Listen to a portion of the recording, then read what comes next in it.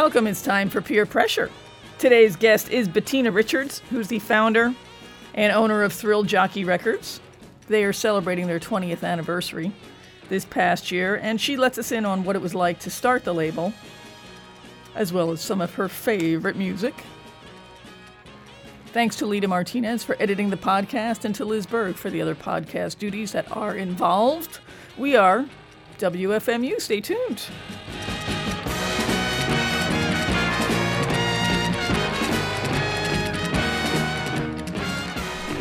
And my guest today is Bettina Richards of Thrill Jockey Records. Bettina, are you there? She's actually not there. She'll be ready in a little while. So what I'm going to do is start off with her first set. Bettina is a very busy woman. And Thrill Jockey is celebrating their 20th anniversary this year with shows from coast to coast. Some really great shows, which she'll be talking about in a little bit.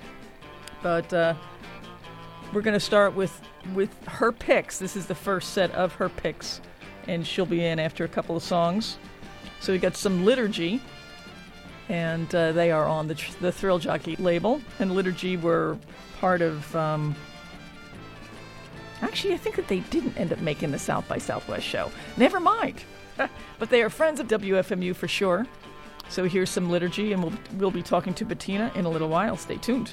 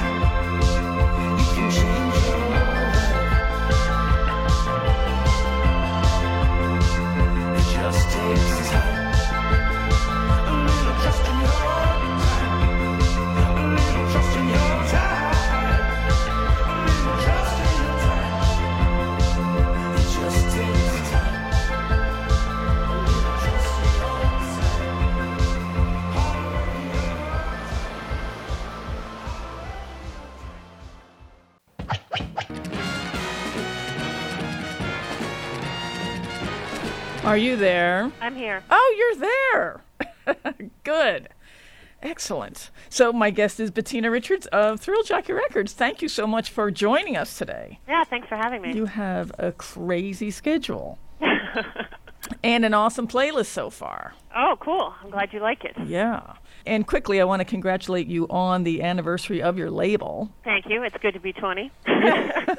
Yes, absolutely. And you've got some really great stuff going on. You want to just talk about that a little bit?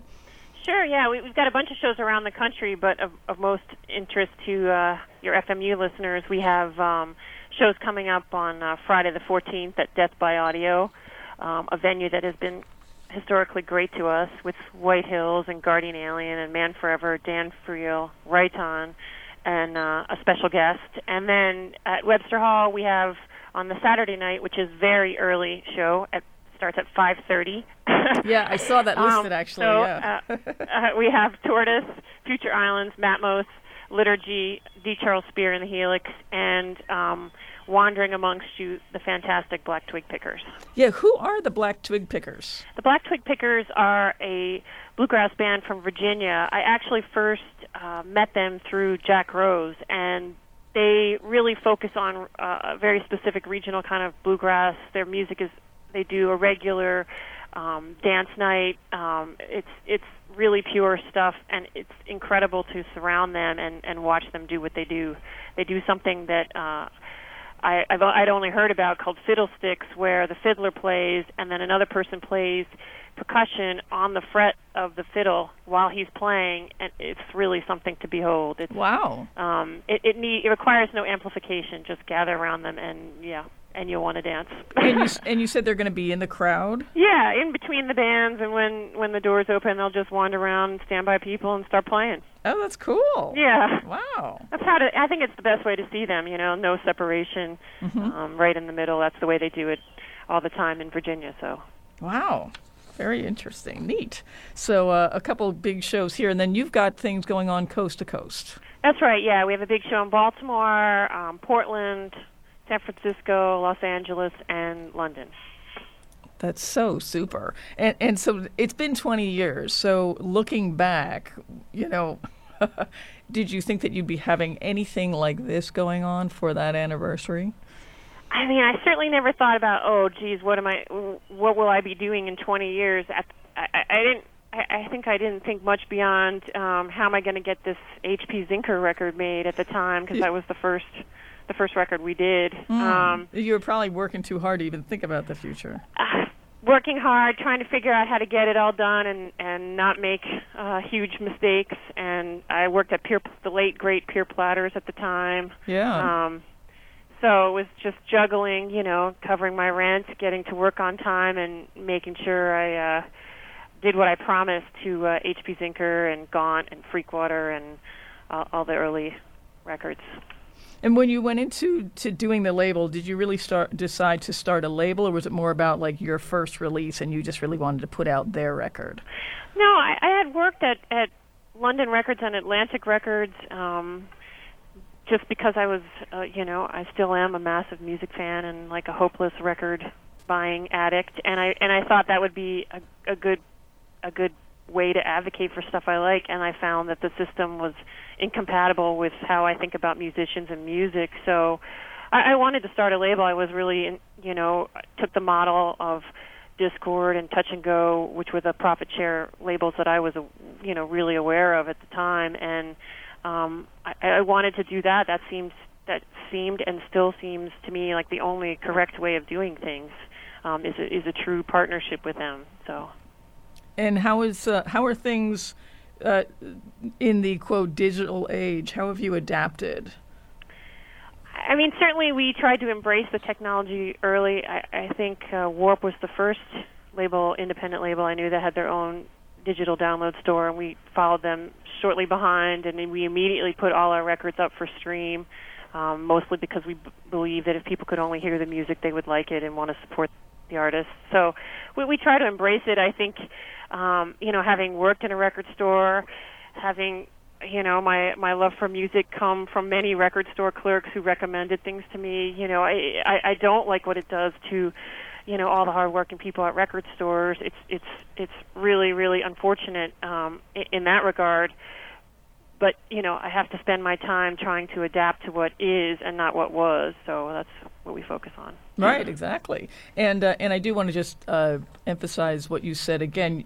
All of your releases are full-length streams on the website. Yeah, there's a couple of exceptions where the artist wasn't comfortable with that, but that's, and I respect them for that. So, but by and large, I think all but one or two artists, everything is streamed and has been for a long time. So you can go there and listen away. Yeah, that's super. And speaking of listening, you did just DJ your first set in this program, starting with Liturgy. Yeah, we started off with a few New Yorkers, Liturgy with the song Generation, and then Mutilation Rites with a song from their new one, Ancient Bloodbath, and we're really stoked at Thrill Jockey to be distributing Gilead Media now. A big fan of what Adam does at that label, and I saw Mutilation Rites at his festival, and really they blew my mind, And Liturgy, I think, has blown my mind since day one. They were referred to me through the Boredoms, if you can believe that, and wow. They were amazing as a quartet, and they're fierce as a duo as well. It's really what Hunter and Bernard do with just the two of them is awesome to behold. So I'm stoked about what they're working on now for next year. Nice. And then we played Future Islands, Balance. Future Islands are from Baltimore, and it took me about 30 seconds of hearing one note of Future Islands to beg them to let me do their records. It's such happy, wonderful, delicious music to bathe yourself in. And I like the contrast of playing like Future Islands in between Mutilation Rites and The Body. That's how I listen to music. I think really different sounds bring out all the best in the opposites. So yeah, then we went into The Body, Song of Saren, and again they're a band whose records I seek out wherever I can, and seeing them live is something to behold as well. Them and Liturgy can really show you the power of two. Yeah. And you're a perfect DJ for WFMU. I'm like, this is fine, and the listeners are totally psyched about it. And Future Islands is going to be playing that Webster Hall show for you. Future Islands and Liturgy, yep. Mm-hmm. Oh, right, yeah, exactly. Yeah, so we tried to, keep it a lot different. D. Charles Spear and Liturgy, they all couldn't be more different, and that's the way we like it. And so what are we going to go into next? Next we're going to play a brand new thing from Dan Friel. Dan, probably a lot of listeners know him from Parts and Labor. He has been doing solo stuff for quite a while, but not released that much music. I think it's super heavy and dirty and makes me want to dance. And then we're going to go into somebody else that makes me want to dance, Matmos, and we're really excited to be able to work with them. It's Drew and Martin's 20th anniversary as a couple, so it just seemed so serendipitous that it all came together. Oh, and nice. The singer on that is also from Baltimore, Ed Schrader. And then we're going to go into White Hills, Radiate. I picked that because it's really one of the first tracks I heard from them, and it kind of encapsulates so many things I love about them. They keep changing what they do, but it's a keeper, this one. And then we go into Eternal Tapestry. I think if people who love Eternal Tapestry, this will be a bit of a surprise for them. It's an Eternal Tapestry almost ballad, if you will. It's from their new record. Wow. They took a really different tact when they recorded this new record. Usually they do really extensive jams and edit stuff together. They like to plunge deep into the psych pool, but this was a song that they had written amongst others on the new record that they sort of decided to record as they had written it. And then we go into Arboretum, this is a song from a tour CDR that they do that I think the movement of it and everything really captures the feeling of being on tour, so I thought it was a good one. Awesome. Well, and I just your enthusiasm is just overflowing, and it's great to know that after 20 years you're not jaded in the least. Oh my God, not at all. Having more fun now than ever. I think there's been something about just completely being comfortable where you are, figuring out some things, and really, really not caring what anybody else thinks. We're responsible only to the musicians we work for, and we take that responsibility very seriously. But the rest of it is like, let's just do what we want and have a good time. Oh yeah, and I wanted to ask you. I had Mike Scheit on a couple of weeks ago, and how did you get in touch with him? I am seriously like a super fan that cannot contain myself, and a big geek, and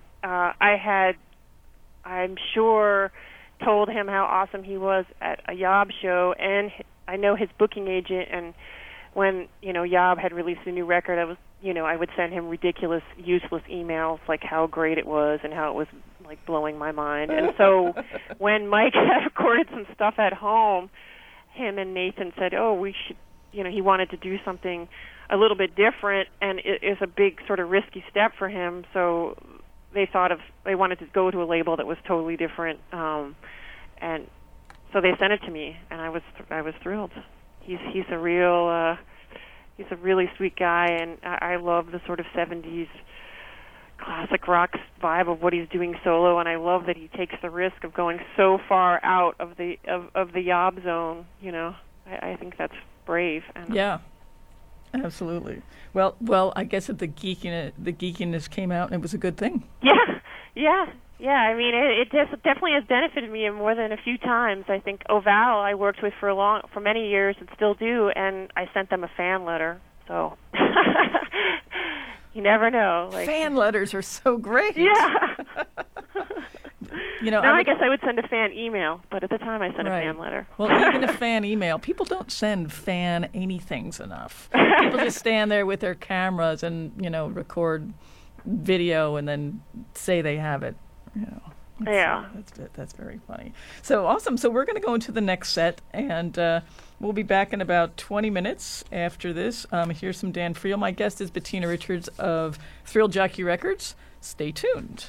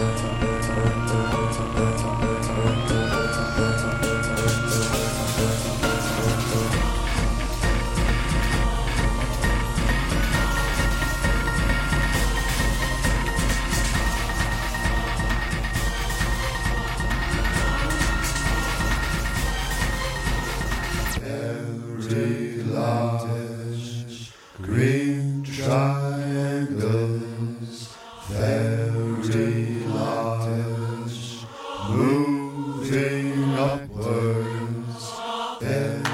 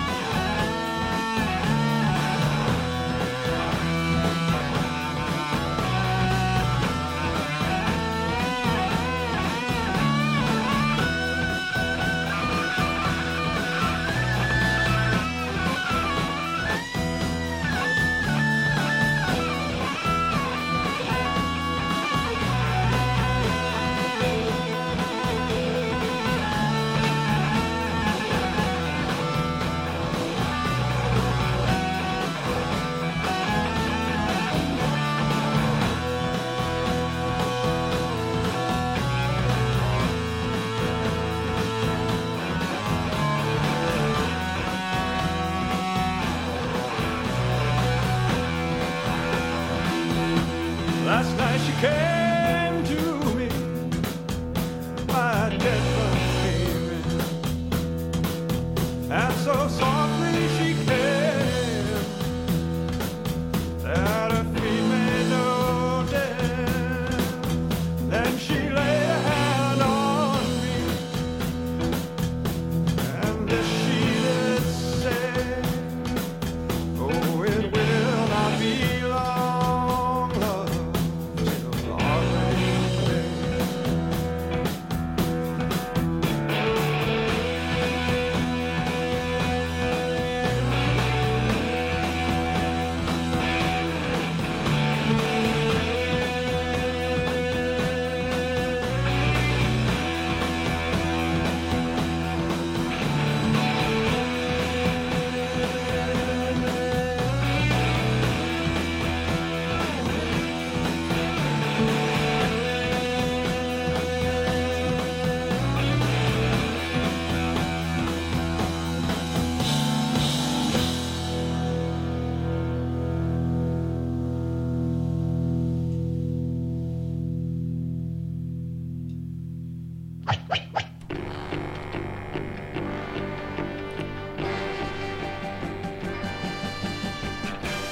And we have returned. My guest is Bettina Richards. Are you there? Yep. All righty. Fantastic sets just coming out of that Arboretum. What was your first contact with them? You know, a friend of mine they were on tour supporting Will Oldham, and they had a show that was kind of an addition to that tour, and a friend of mine was their tour manager, and she's like, oh, I'm at this little bar over here by your house, come over and say hey. So I went over to say hey to her, and fell in love with Arboretum. It's always those the sort of the serendipitous things, the way they work like that. Yeah, that's cool. Hey, so they didn't really have many records out, and I was the only person at the show. Well, they were very lucky, weren't they? It was my own private entertainment. And isn't that, though, like when you go to shows and it's really underattended, but it's a great show, it's like you feel great because you get this personal show, but you feel bad for the band? Sure, yeah. You know, for our 10th anniversary, we did I did this documentary film with this New York filmmaker, Braden King, and we kind of asked all these people what got you into music or what keeps you into music, and Chris Brokaw, guitar player of Common, having Pullman and released many solo records, he talked about at a time in his life when he was feeling pretty low and they were on tour, and they'd had a couple of poorly attended shows, and he played this show to basically two people. And he had been thinking prior to the show, like, I don't know if I can keep doing this. And after the show, the two people came up and told him they had driven up from, I think the show was in Cleveland. I think he said they drove from, like, Texas or something ridiculous to see the band. Wow. And they were so appreciative that kind of, for him, he tells it much better than I am now. But basically that cemented his affection for what he was doing and kind of deepened his understanding of it's not how many, right. are there, yeah. that it all matters. So I agree. I think it's depressing, and I know people are trying to make gas money, and so I always try to buy some T-shirts or whatever if I can to help them out, especially at shows like that. But it does matter, it does make a difference. Oh, yeah, absolutely. And what would you say one of your greatest rewards in terms of, looking back on the years you've had the label now? I think certainly we're known for some of our most commercially successful bands, but there's definitely been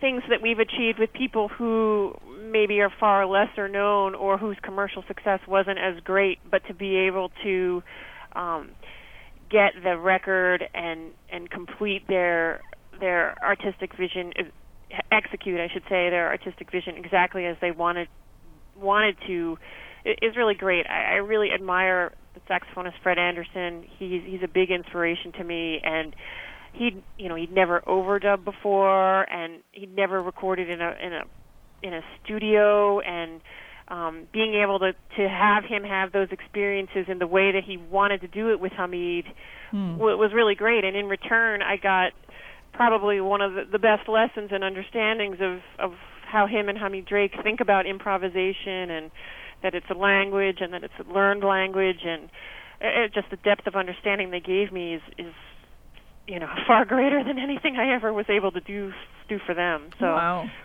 I think it's things like that are the really the payday, or someone you work for turns you on to some record that you think I probably wouldn't have stumbled on this otherwise, and that opens up a whole new window to like a segment of music that I hadn't stumbled upon before, and one of those records might become one of your go-to always spin records. So those are the kind of things I think are really the payoff. We're not making a lot of money. That's not the point. I mean, the point is to make a lot of money for our bands, but it doesn't always work out the way you want it to. So yeah. Hey, how long? I know you're in this is the 20th anniversary. How long did you work alone on the label before actually hiring help? I worked alone for I think probably four years, and then people started helping me, and then I started paying someone probably 5 years into it, and I probably started paying myself 8 years into it. Wow. I bartended for a long time. Booze is good for money. It is. So that Ever thought of changing the name of the label to like Booze Jockey or anything like that? I'm a straight edger, but yeah, fueled by booze. You've got to give credit where credit is due. Yeah. Awesome. Hey, we have a question from one of the listeners. They want to know what the first record you bought as a youngster was. Yeah. Well, let's see. The first records I acquired, I have to say, were inherited or stolen. I got like some swing records from my father, like Glenn Miller and stuff like Pennsylvania 6500, and I loved those records. And a record by a band, I can't remember what the band name was, but the song was called "You're So Ugly," and it was like a real kind of traditional jazz song. And then I stole some records from my sister, like the Contortions, which was really a big awakening for me to realize you can really be a geek. And I think that opened a huge amount of doors for me. But the first record I think I bought was I think a Styx record. Wow. I don't know. It's hard for me to tell. I got a Saturday Night Fever soundtrack, which I think I asked for my birthday, and then I'm pretty sure I bought a Styx record. Maybe I bought Foreigner, You're as Cold as Ice 7-inch. That could be it. It's something really classic rocky and unimpressive. Excellent. Well, thank you for not hiding the truth. I still like that song, so it's a good song. Awesome. And, I want to thank you for taking time out of your day, because I know you are juggling a million things over there in Chicago. Is there anything that you want the listeners to know about you or about the label? I mean, sure, there's lots that I want them to know about all the bands we work for. I think hopefully they will take the hard work that everybody here does and be inspired to do it themselves. I mean, that's the thing. It's a lot of hard work. You really gotta be willing to put that in, but the rewards are huge. And I feel like myself and all the people that work here. And a huge amount of interns. We couldn't do anything without the interns. I should have interns on stage at every show, because interns really... I started as an intern for a Hoboken label called Telstar Records, and put out the Mummies, and interns really make the world go round. So everybody should raise their glass of whatever to an intern. Cool. Awesome. Well, and I want to just thank you, because one, it is a lot of hard work, and now that you just told us that you didn't pay yourself for 8 years. That's pretty remarkable. But thanks for being so open-minded enough to really create the unique label that Thrill Jockey is, and taking the initiative, because we all benefit, luckily. Well, I hope so. Yeah, absolutely. So we've got the New York shows are at Death by Audio next Friday. That's White Hills, Guardian Alien, Raiton, Man Forever, and Dan Friel. And Saturday at Webster Hall, the early show, Tortoise, Future Islands, Matmos, Liturgy, D. Charles Spear, and the Helix. And then wandering around the Black Twig Pickers. Right. Yeah. So what are the next couple things we're going to hear in your final set here? We're going to hear something from Brother JT. I love myself some Brother. We're going to be lucky enough to be putting out a Brother JT record well into next year. But this is something from a CDR that you probably can buy from his website called Any Stort in a Porm. And the song is called I Still Like Cassettes. And there's many people in this office that very much love the cassette, and even the micro cassette. So, and they'll be happy that I said micro cassette on the air. But the song, I think, reveals his imagination and his wit and his social commentary, and how he's not afraid to let his freak flag fly. And then I thought, since I know you like the rock, we'll end it with some heavy with the Krallice. Yeah. I love the Krallice, and I love that I have 4-year-old twins, a boy and a girl, and my son, Francis, he loves Krallice, and his father is the singer of the Sea and Cake, and he likes to tell his dad that he would rather hear Krallice. Really? Really. So we'll have a little boat driver from Krallice. That's awesome. We don't know what's for Francis. what the state of the family is going to be following that. But we used to have fun teasing his father, asking him, doing Battle of the Bands, the Sea and Cake verses, to see which one Francis would pick. Those are the games you get to play at home. Yes. Awesome. Yes. How you dishearten your dad. He is a big Sea and Cake fan, so I should say that. Okay. Well, and so he's just becoming very open-minded like you. Yeah. Awesome. Well, Bettina, thank you very much for visiting with us, and congratulations on the 20th anniversary. And your passion for music just comes through so much. I could tell that you could talk about music for hours, and I know you're really busy. Yep. Both are true. That's how I get myself into trouble. But we're gonna pile in the van and head out there. So hopefully we'll run into you at one of the shows. Absolutely. That's so great. So we have next Brother JT, my guest. Until the end of the next song is Bettina from Thrill Jockey Records. Stay tuned.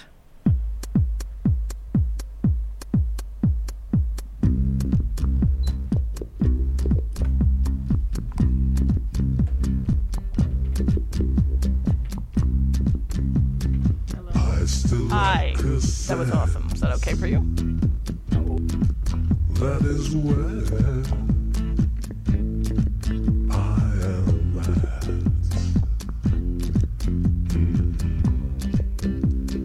I still like cassettes. They are by far my favorite format.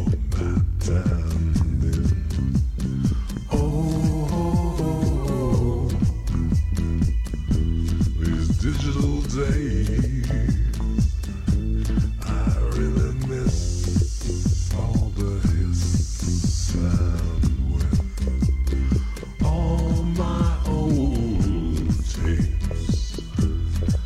I will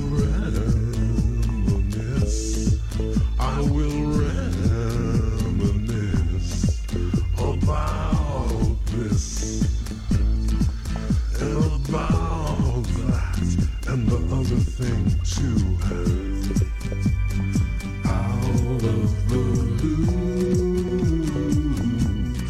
all cooped up, too cooped up, jump through hoops no more. Behind the curve, still hope to serve a purpose somehow, a purpose somehow.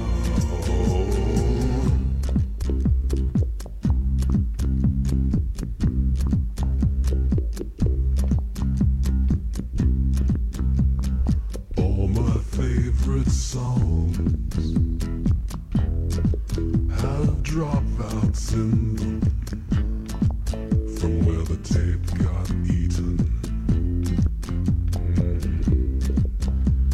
And I cherish the ways they go in and out of face, and those analog days. But now,